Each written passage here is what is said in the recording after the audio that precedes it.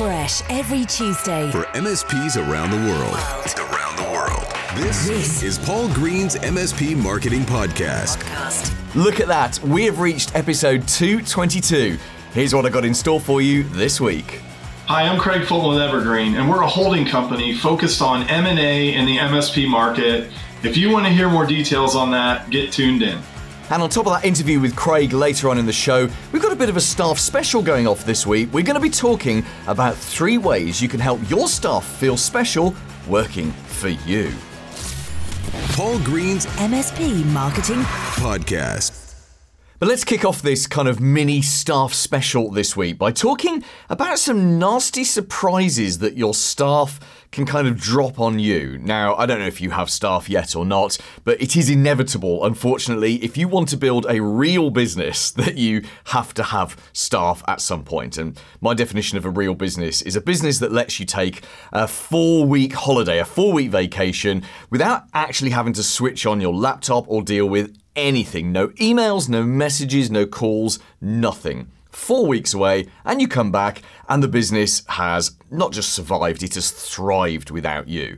And you can achieve much of that through outsourcing. There are many great outsourced help desks out there, but it's just inevitable. You know, any business, or the vast majority of businesses, and the vast majority of MSP businesses, you need to have some level of staff because you can't do all of this yourself.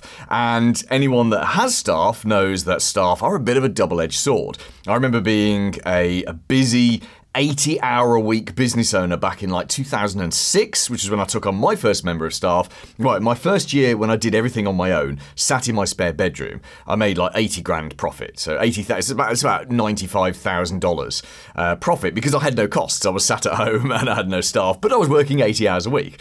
And obviously that's how you have a stroke, so that couldn't continue. So my second year in business, back then, I took on a member of staff, which required taking on an office. So that second year, we made virtually nothing. And I naively thought, oh, hang on. I'm buying 40 hours of someone's time, therefore that's going to free up 40 hours of my time. And we all know it does not work like that. Because first of all, you don't get 40 hours from your staff, do you? You get like 25 hours from them. And then of course you've got to invest, every time you bring someone else on board, you've got to invest your own time in training them, in managing them, in sorting out their problems. We could do a whole year of podcasts on staff. But we're not going to. We're just going to talk about it today. So let's talk about some of the kind of the most common staff bombs that get dropped on employers. This isn't just within the MSP world. This is universal to all businesses. But let's just talk about some of the most common ones and what you can do about them. The first of them is coming in late often. So a member of your team who is late now and again, it doesn't matter. In fact, they will beat themselves up about it more. My daughter, we were late to school yesterday, so I take her to school every morning. We pick a friend up, and we were late, and it was my fault because I forgot a bag, and we were halfway there when she suddenly said, "Did you pick up that bag?" I didn't, so we had to come back. And she was more bothered about being late than I was, which I thought, this is a great attitude. She's a teenager, and there are many, many things that are wrong right now. In fact, from her point of view, everything is wrong with the world. But to see her genuinely getting annoyed and upset because she was going to be 5 minutes late for school, I thought that was good, because that's a good work ethic, right? So someone being late now and again doesn't really matter. It's if they're late on a regular basis, and it could be that they're late every Monday morning. It could be because people who throw sickies are often late on a Monday morning. When we'll talk in a second about the cause of that, but you know that's a red flag, right? It could be that they do it 2-3 days in a row, or that they always just, we start at 9 a.m. I want you guys ready to go at 9 a.m. We have a meeting at 9:02 and they always walk in, like 10 seconds. Just 1 minute past 9 or 10 seconds before the meeting or whatsoever. So coming in late often it's a sign of disrespect, and that may be an old-fashioned attitude. I know I'm nearly 50, and I do feel old-fashioned. As I'm now talking to sort of 25 and 30-year-old business owners, that makes me feel old. But I try and have a young attitude. But I genuinely believe that coming in late is disrespectful. And that's not just coming into the office. I think dialing in late to meetings is also disrespectful. I try very hard to be on time for everything all the time. Technology problems aside, and by that I mean the video call not working. But, when someone does that on a regular basis, and no one on my team team does that, because I would address this with them. Even joining a video call late regularly is disrespectful. It's disrespectful of everyone else's time. Your technician who walks in at 9:02 in the morning is disrespecting you, and they are disrespecting the other people, the other members of the team. And here's the thing, like all the things we're just about to talk about, the rest of your team will be aware of this problem. They will talk privately in private chats and in the kitchen, if you've got an office, about that person being late. And just as with all of these things, you need to deal with this, because it's not just a problem about that person who's committing the crime or committing the disrespect. It's actually about the whole team. And they have to see that you take positive action and you pick up and do something when something is not quite right. Does that make sense? Yeah? So I think with this coming in late problem, you just have to talk to someone. It's when you spot the pattern, when it becomes regular, or when you're suddenly aware, hang on a second, that person is always late. And you have to sit them down and you have to make them realise this is a big deal without being too heavy. But often it's about drilling down into why. Why? And in fact, that can be the opening question. Why are you always late? I'm not late. I'm here just in time for the meeting. Everyone else is here ready to start work at 9 a.m. You wander in just before 9 and your computer isn't even switched on, you're not even logged on, you haven't even checked Teams before our meeting at 2 minutes past 9. That is late. Why? And you want to get down to what are the reasons. If it's traffic, well, that's not the reason, isn't it? Is it? That once a month or once every 6 month massive traffic jam, that's unavoidable. But if they're always late because of traffic, the real problem is they're not leaving home early enough. It's like, people who are always late on a Monday or take Mondays, throw sickies on Mondays.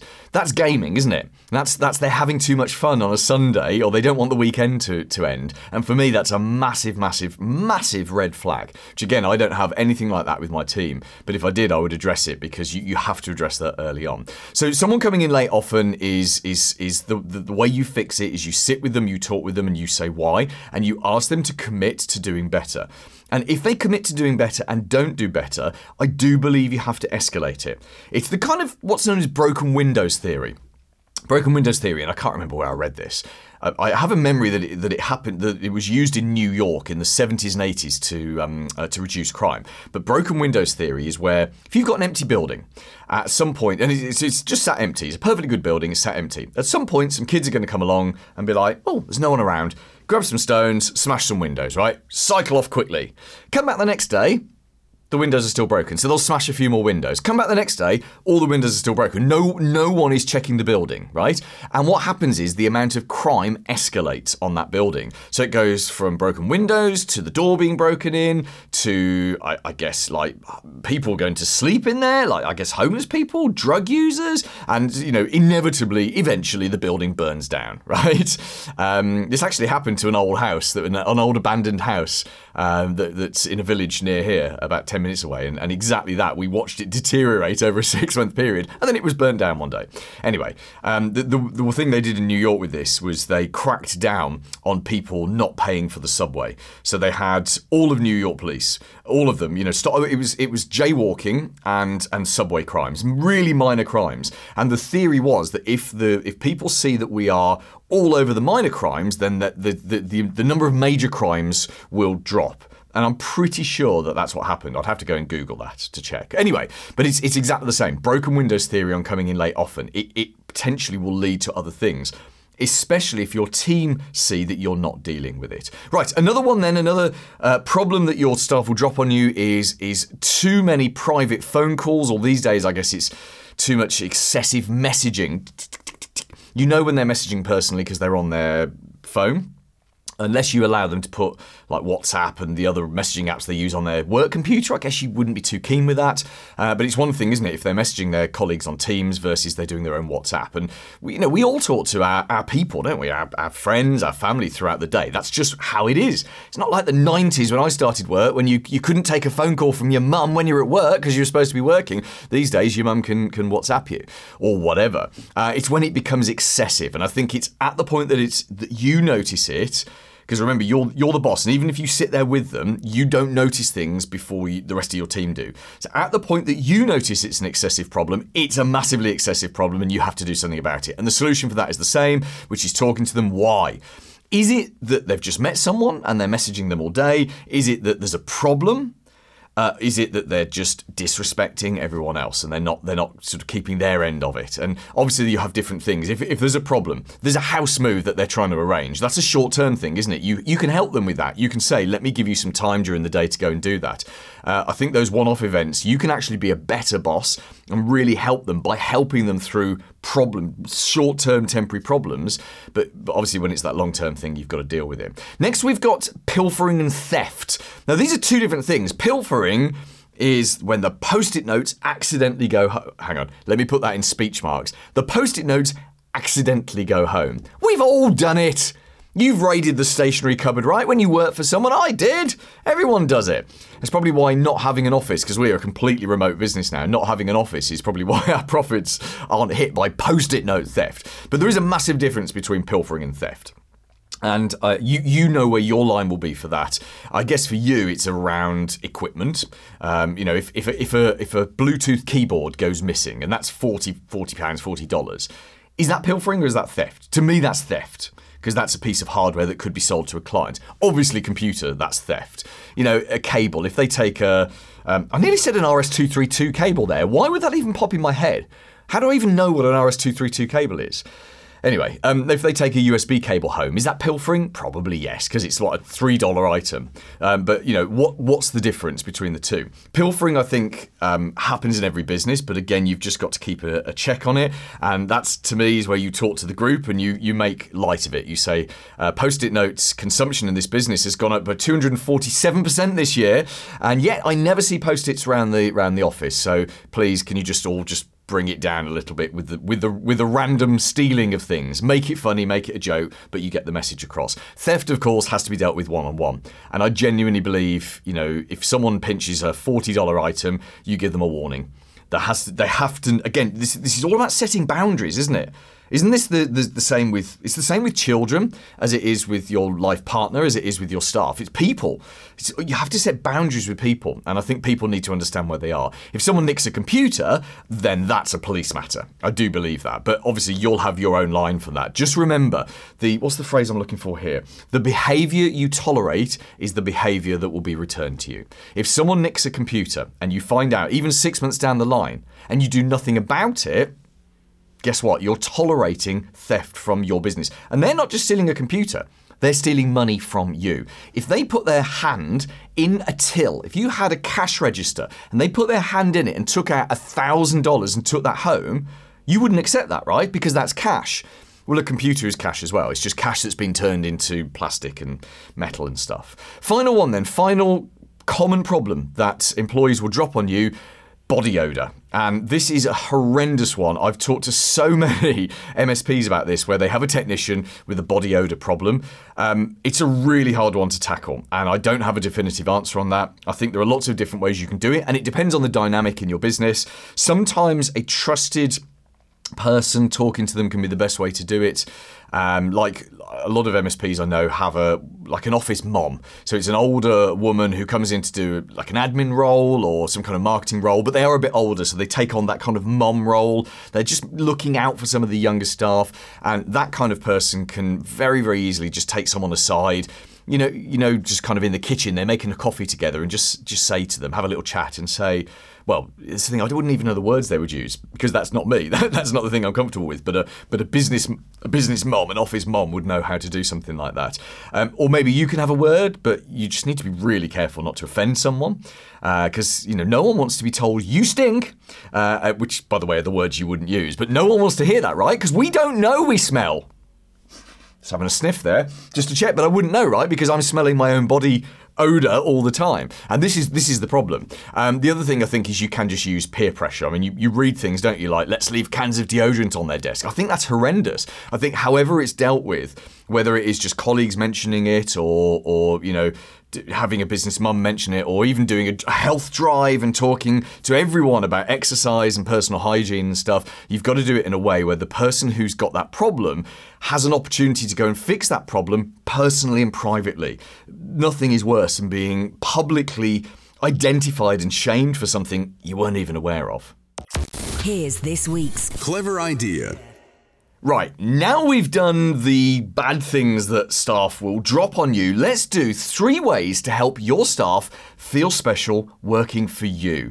And there's no gimmicks in this. I'm not going to talk about you giving them free stuff or having a slide to go from the second floor down to the first floor. Nothing like that, because I think those things are just gimmicks, I really do. I'm talking about the things that actually make a difference to them. And it starts with looking at your staff and understanding, why do they work for you?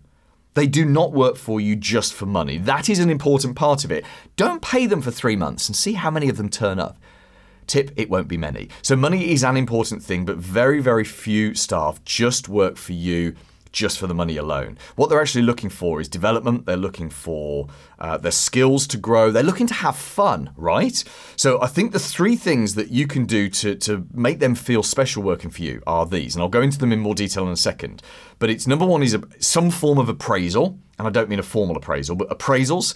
Number 2 is training, and number 3 is to celebrate stuff. So let's look at appraisals. So by appraisals, I don't mean those horrendous formal sitting down. There's all sorts of formats, aren't there? There's the 360-degree appraisals where someone above you and someone below you and colleagues at the same level of you appraise you. Horrendous.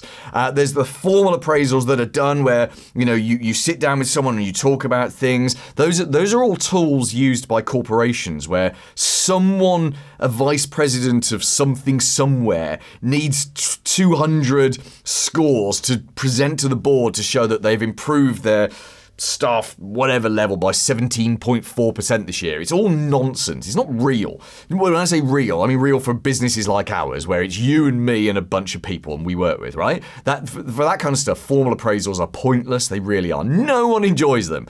Unless, in fact, if you're the rare person who enjoys them, maybe you should be in HR instead of IT. That was a joke. But most people don't enjoy them. They're a pain for you. They're a pain for the staff member, versus having a chat, but a structured chat. A structured chat with 3 questions, such as, what's going well right now? What's not going so well? What should you do differently? Imagine taking all of your team out for a beer. Like, you and them go out for a beer, depending how many people you've got. This could be bad for your liver. But you and them go out for a beer once every 2-3 months. Or a coffee. Or somewhere out of the building. You just go for a walk, right? Go for a walk together. That's cool. And it's not a formal appraisal. You don't call it that at all. It's just a chat. But the chat is very much structured. Let me say those 3 things again, because this is the world's most effective structure for finding out what's happening with your team. What's going well right now? What's not going so well? What should you be doing differently? That's it. And obviously, you don't have to use those same words all the time, but what an amazing framework for you talking to a member of your team, because it gets them talking about what they're proud about, gets them talking about things that aren't so good, and then you kind of set a bit of an action. What should you do differently? Well, actually, I'd like to do this and this. Great, why don't you do it?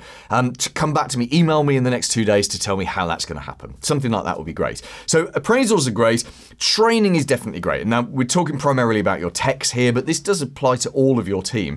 Everyone should have an opportunity for training. And training has lots of different kind of formats, doesn't it? So we don't do a lot of formal training here in our business, but we do educate ourselves and learn and develop on things. For example, at the beginning of last year, at the beginning of 2023, I was saying, we as a business, we want to get better at YouTube. And we spent, I think it was about $4,000 on a YouTube training course. And me and Simon and James, the 3 of us, we work on our podcasts and all of our videos and our YouTube. And we did this training together. And I'll be honest, they did the work. I didn't. I just kind of jumped in and reviewed the notes on it. But then we had some meetings and we'd sit and do discussions, and it has led to us changing what we do with our YouTube. And it's early days, and we've got to get better at it, because everything is a constant school lesson, isn't it? Everything you've got to get better at. But that wasn't formal training. That was a really fun course that we did, which then triggered us off down a different direction. And we're still learning. Every single time we do a video, we learn something new off it. It's brilliant. But that's training. That's actually fun training.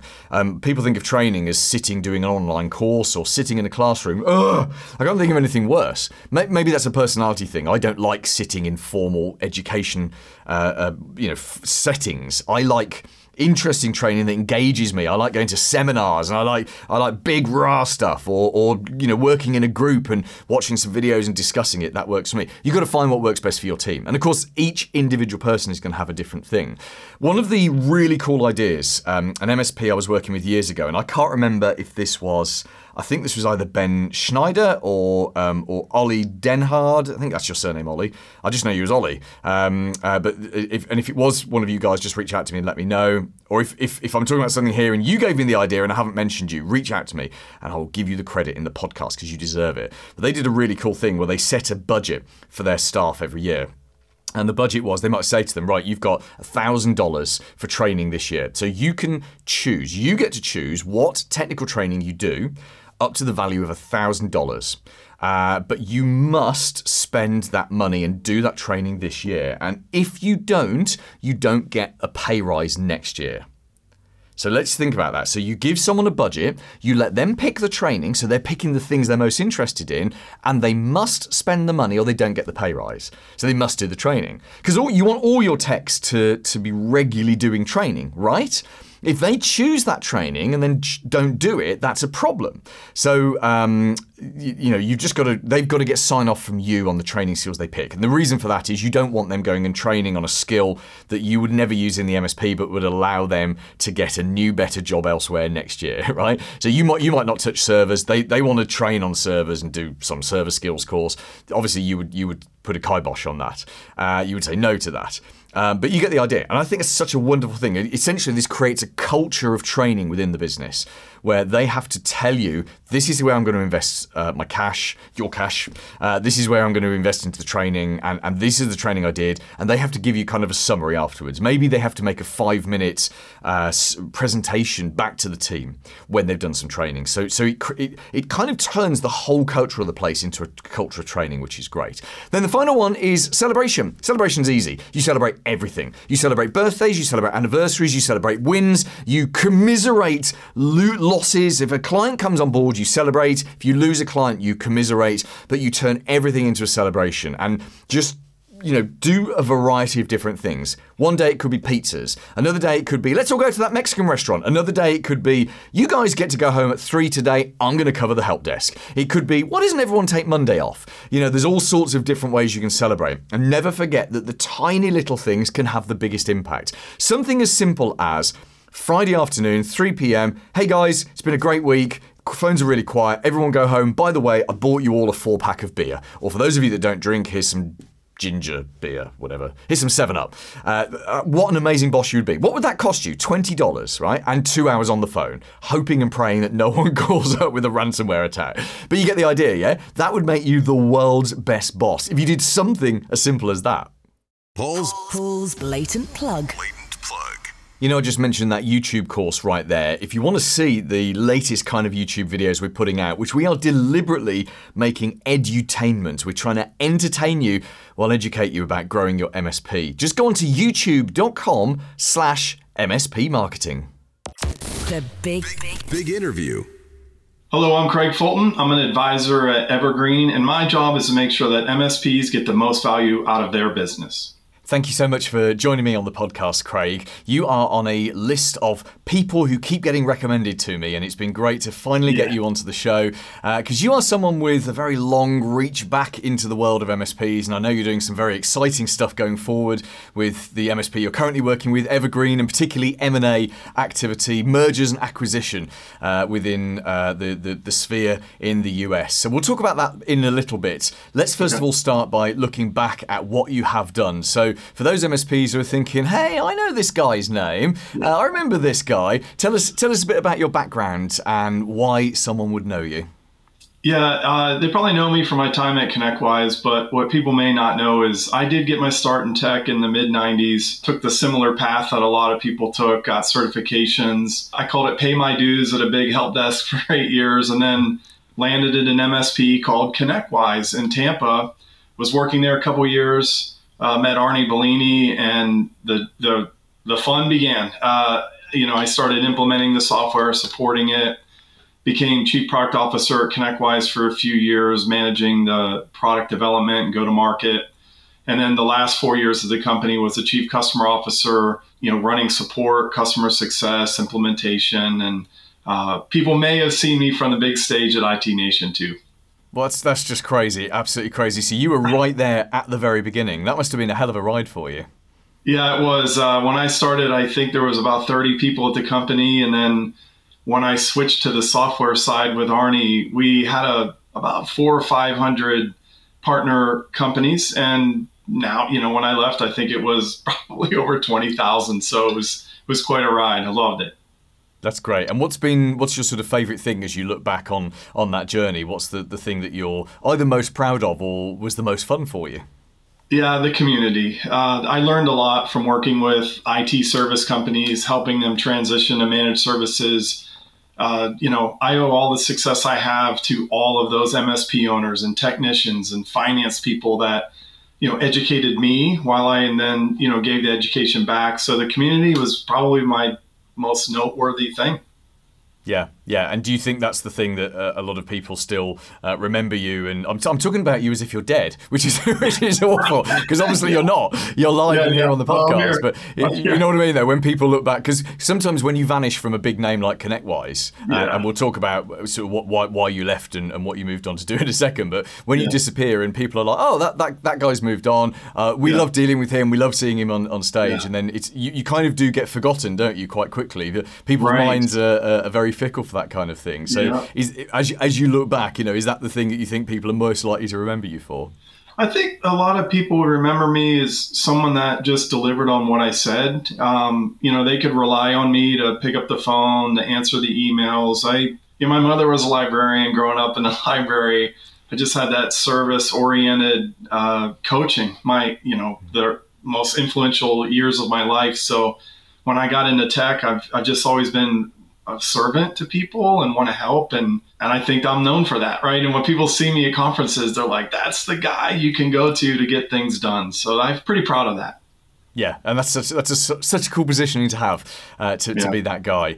So how did and I'm kind of looking more for your opinions on this, and let's label this clearly as just an opinion. As that business grew and became the force that we know it as today, how did it change? Because I'm guessing businesses like that become something bigger than I guess anyone ever thought they would become. How does it change, and how does that sort of affect you on a day-to-day basis? Yeah, the change was really around the business transformation we were doing for companies.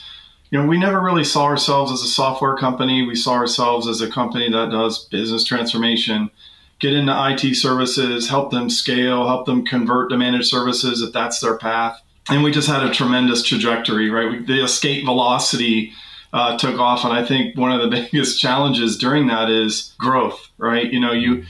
You're trying to keep up with the demand that's coming in, which is a great thing, but it does make it hard to scale when the numbers are accelerating like that. And my advice to anyone, whether they have a SaaS company or an MSP, is, be ahead of that, do the best you can. I just led a session at a conference this week at Build It about operational sustainability because, I've lived through a lot of those pains and learned some things there, but the biggest challenge is just keeping up with that, right? And making sure that people always feel like they're getting a great experience.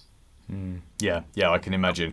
And there aren't many people who get to be part of something like that. So it must have been a hell of an experience for you. So tell us why you left ConnectWise and what the sort of the plan was when you did that. Yeah, so I'm pretty open about this. It's very personal, but mental health is something that we hear about in the news and people talk about. I had been struggling for a couple years with, I think COVID kind of knocked me back. I had grown at ConnectWise to feel that my value was in leading people and being present and in front of people. And, when we all started going home, I was really challenged with what is my purpose every day? Where am I adding value anymore? And I'd kind of slipped into a dark place. And as I evaluated that with my family, I thought, it's probably time to take a little bit of a break. And Jason McGee, the CEO of ConnectWise, phenomenal person to work with, he was always supportive of me. And when I made the decision, like, hey, I think I just seen a change. 16 years is a long time. I think a lot of people will agree, like, Yeah, that's pretty admirable. And yeah, it makes sense that, try something else. So I took some time off to figure out what that was. Yeah, and bravo to you for Yeah. and thank you for being so open about that on the podcast. I know Yeah. you've spoken about it elsewhere, Yeah. but you're right. I mean, we let's be honest. We've got an industry here that's very, very heavily skewed towards men. Often, sometimes sort of more middle-aged men, and the kind of people that don't like to talk about mental health. And even in the 7 years that I've been here, I've seen the subject of mental health come up more and more. But it's I still feel there's so much further we can go, and there's so much more that we can all do to support all of our, everyone's mental health. There's always someone suffering. It's just you don't know that they're in trouble. Right. And sometimes it's just a simple thing of just talk about it. Like, a lot of people want to hold it in, and I did, and because I was a little embarrassed. But when I finally started talking about it, like with my team and peers and friends, like, hey man, I just see the negative in everything anymore. Like I don't know what to do to get out of this. So yeah, that's why anybody struggling right now, that's what I'd say is just don't be afraid to be vulnerable. Yeah, I agree. You and I need a virtual hug right now. We need to do some virtual backslapping, right? I think that I would then do the actual movements because I'm worried my camera focus is going to go crazy if I do it. But there we go. Consider yourself virtual hugged. Thank you. So I appreciate that. Post ConnectWise, then you've had this insane 16-year journey. It's been a hell of a joyride for you. I can see. And what? How do you follow that up? What do you do next? Right. Yeah. So the way I love stories. I consider myself a storyteller, and I always love hearing someone's story. And for my story, I thought, this feels great. I got into tech. I worked on a help desk. I tried to do my own thing. Found myself in an MSP, helped others become MSPs. And now it just felt like, I've seen so many people work so hard on their business, provide great jobs for, their friends and people in their community, enable businesses in their communities. I want to make sure they get the financial payout they deserve. And it just feels like the natural progression of the next thing for me was, okay, I've met thousands of MSPs, hundreds I have very close relationships with. And I laugh because I just think of all the stories of mountain climbing with people, sleeping in tents and snowboarding. And I just felt like, I want to help them get that big payout, right? And more than just money, financial freedom. I mean, it does help. And there's so many options out there. And I felt like I want people to know what those are. And so what did you do with that? Yeah, I had someone I met along the way I was really close with. He had sold his company to Evergreen, and he said, you should check them out. And I was like, I don't know. Like, we'll see. I have some ideas of like Christmas tree farming, and I don't know if I want to do tech. And so I did reach out to Ramsey Sayun at Evergreen. He's a co-founder, and started talking to him. And as we talked over the months, it started to feel like a good fit and something I got excited about. And so I joined the company in May to get the word out. Fantastic. So tell us what Evergreen is. Let's assume that everyone listening to this hasn't heard that name before. Yeah, Evergreen is a holding company. So think about the Berkshire Hathaway model of doing business, right? Acquiring companies to hold them forever. And I think that's what differentiates it from a lot of the other models that are out there. And I'm not saying it's the only one, but I think it's a great option for MSPs. We acquire businesses, again, hold forever, right? Long-term planning so people don't make short-term decisions that may harm the business. We retain the brand. We retain the leadership. We really get focused on the customers. We keep the tools and the processes, everything in place, but we work together to help that business grow. And it's a very unique way that it's set up. Some owners decide to leave when they sell. Some decide, I'm going to stay on for a year or two, some longer. So there's a lot of options on what we can do here. But what really resonates with me, my personality, and everything I've done is just preservation of that business that so much effort has gone in to build. I think that's important. And I feel like that's what a lot of people are looking for. Yeah. So when the owner joins Evergreen, whether they choose to stay or leave, the business keeps its name, it keeps its staff, it keeps its premises, but it's now part of something bigger. Is that how it works? That's right. And the way, and a lot of people ask, like, well, wait, how do you manage all that? Because, we have over 70 MSPs now globally and growing. And, we put them into regional groups and think of them as like mega peer groups. This industry is very familiar with the peer group model. So in North America, we've got an Eastern peer group that includes Canada. We have a Southern and a Western.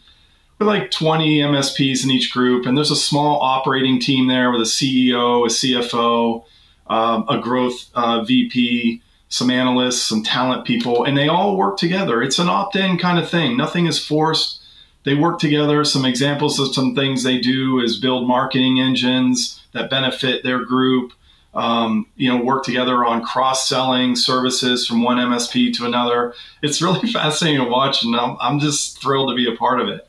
Yeah, I bet. I mean, that's a beautifully unique model. And as I sold a business, it was outside of the channel. I sold a marketing business back in 2016, and actually within 6 months, the name of that business had gone, and the staff that I'd spent years building up and protecting had been decimated. And as a business owner, you do have more of a vested interest in the longevity of your baby than it's nice to get the money, it's nice to get the payday, but there's also, 6 months down the line, if you can't look your old clients in the face because what you built over a decade has been taken apart in front of you, that's actually kind of a very sad thing. So I think this is a wonderful model. So what's your job? Obviously your role is getting word out. Do you go and meet with MSP owners who are thinking of exiting, or do you just get to do cool stuff like appear on podcasts? I get to do cool stuff. Like, I actually love my job. They say, like, if you love your job, you'll never work a day in your life. It really just feels like me, with a good work-life balance too. So what I get to do is get the brand of Evergreen out, get the word out. I never saw myself as a networker until I got this position, realizing, wait, I actually do know a lot of people, and I've been reaching out to some long-term relationships, and I do my best to make sure it doesn't come across as salesy. I really just want to present the option to people and let them know it's there and see where they're at on their journey. So building the brand, evangelizing what we're doing, opening the door for the M&A team into some MSPs I know are fantastic, and there's plenty of them, and a lot of in-person. So I'm back on the road full time. Just wrapped up an event this week. I was in London last week doing some things, and there's a lot going on in October. So a lot of people are going to see me out there, and if they do, I hope they stop and say hi. Fantastic. I'm sure they will. Let's just talk briefly about M&A, so mergers and acquisition. And just to lay it clear for you, Craig, our audience, this podcast is completely worldwide. So we have a ton of listeners in the US. Yeah. We have a ton of listeners in the UK, Australia as well. And then probably about, last time I looked at the stats, it was about 30 other countries. So you can assume that if English is a predominant language in that country, that there's MSPs listening. So I realise you and I are going to have to talk mostly about the US and the UK because that's where your experience is. But we've seen over the last few years a couple of things change, haven't we? Or certainly I have, and it'd be interesting to get your perspective. I've seen the rise of what I call what is called the super MSP. So maybe Evergreen, it feels like Evergreen doesn't fit into that, but the super MSP is a big company to start with that goes and then acquires large size MSPs in different cities. So that's how it's sort of growing across an entire area. And then the other thing we're seeing is an absolute flood of private equity money. So, what is essentially cheap money coming in to fund these kind of mergers and build up these large groups. Is that what you're seeing? Is that your experience? And where does Evergreen sort of fit into that? Yeah, that is what I've seen. I'd say, first you saw private equity money come into the vendor space in this market, right? Looking at SaaS companies, because it's a juicy place to be, right? There's a lot of recurring revenue in SaaS. So you see that start there. And then, private equity firms are saying, wait, hold on. Do the customers of these businesses have recurring revenue as well? So you saw that about 10 years ago really start to go in before private equity got in, you just saw MSPs acquiring other MSPs and their geographic areas. But then you see private equity come in. And I think where there were some mistakes made at first was acquire MSPs and let's put the SaaS playbook on them, right? And then that's when you saw the, erosion of customers and staff. And then you almost saw a rewind on that. And then these platform roll up, there's a lot of different terms for it. Companies really start to emerge and start acquiring other MSPs, bring them into the fold, almost franchise them like under a brand. And then you saw this like third wave where, okay, we're going to acquire the companies, but keep them the same, but they're under our ownership. And that's where I put Evergreen in. But we do at Evergreen at the holding company level, we do see ourselves as one big global MSP, but the operations are still very decentralized. Yeah, that makes perfect sense. And I realise what I'm about to say here is a bit of a finger in the air answer, in that who knows, because it's a crystal ball question. But you're involved in an organisation that is heavily into M&A. So I'm guessing you must have seen research. You must have spoken to consultants. How do you think it's going to change over the next few years? Yeah, I think what we're seeing is just sort of a plateau in the valuations, right? They're not climbing like they used to, and that's pretty much being pushed by macroeconomic conditions. The rise in interest rates. A lot of companies will debt leverage businesses. So with an increase in the interest rate and what it costs to borrow money, you're seeing, the valuations kind of even out, right? Because 5 years ago, someone would have 5+ years ago, you would have seen someone getting maybe 3 or 4x EBITDA. And then, as we went into 2020 and things got hot, those numbers started to double, in some cases triple.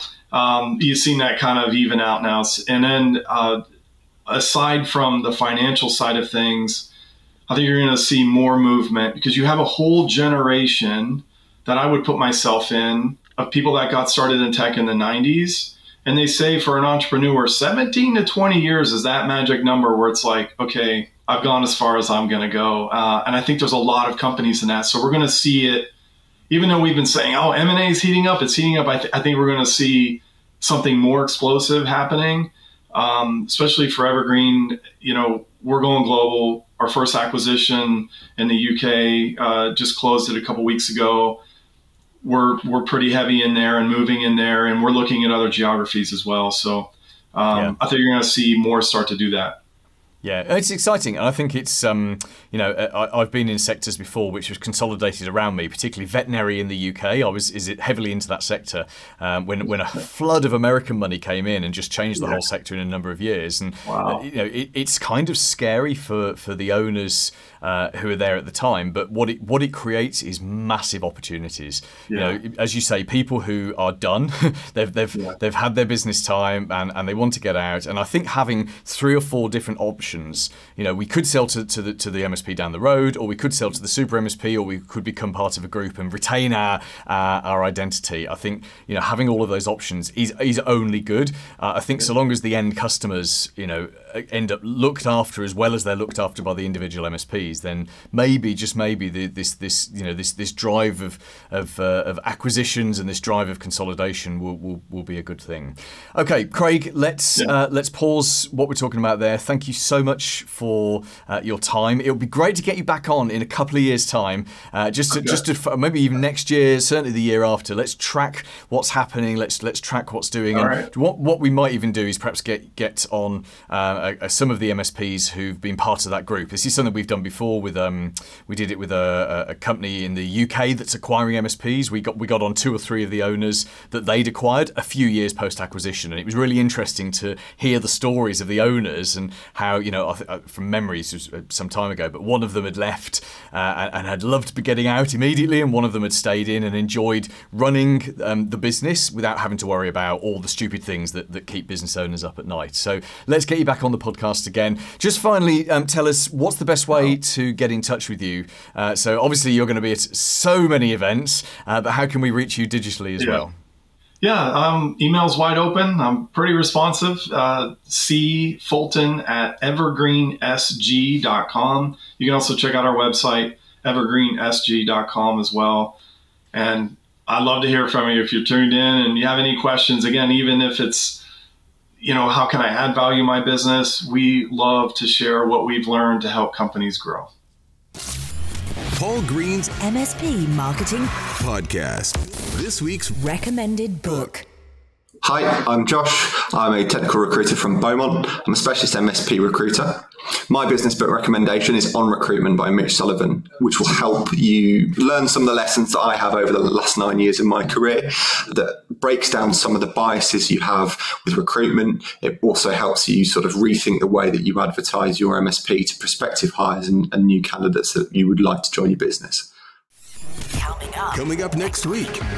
Hi, I'm Kaya Glad. I am a copywriter and brand messaging specialist. If you're an MSP, you know that trust and credibility are the biggest drivers in bringing you your next customer. Building credibility with social proof on your website is going to be so important.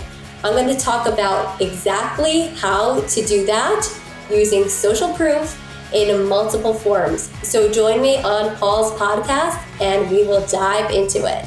And on top of that interview next week, let's follow up on what Craig was talking about just a few minutes ago. Next week, let's ask you if you could buy another MSP. Join me next Tuesday and have a very profitable week in your MSP. Made in the UK. For MSPs around the world. Paul Green's MSP Marketing Podcast.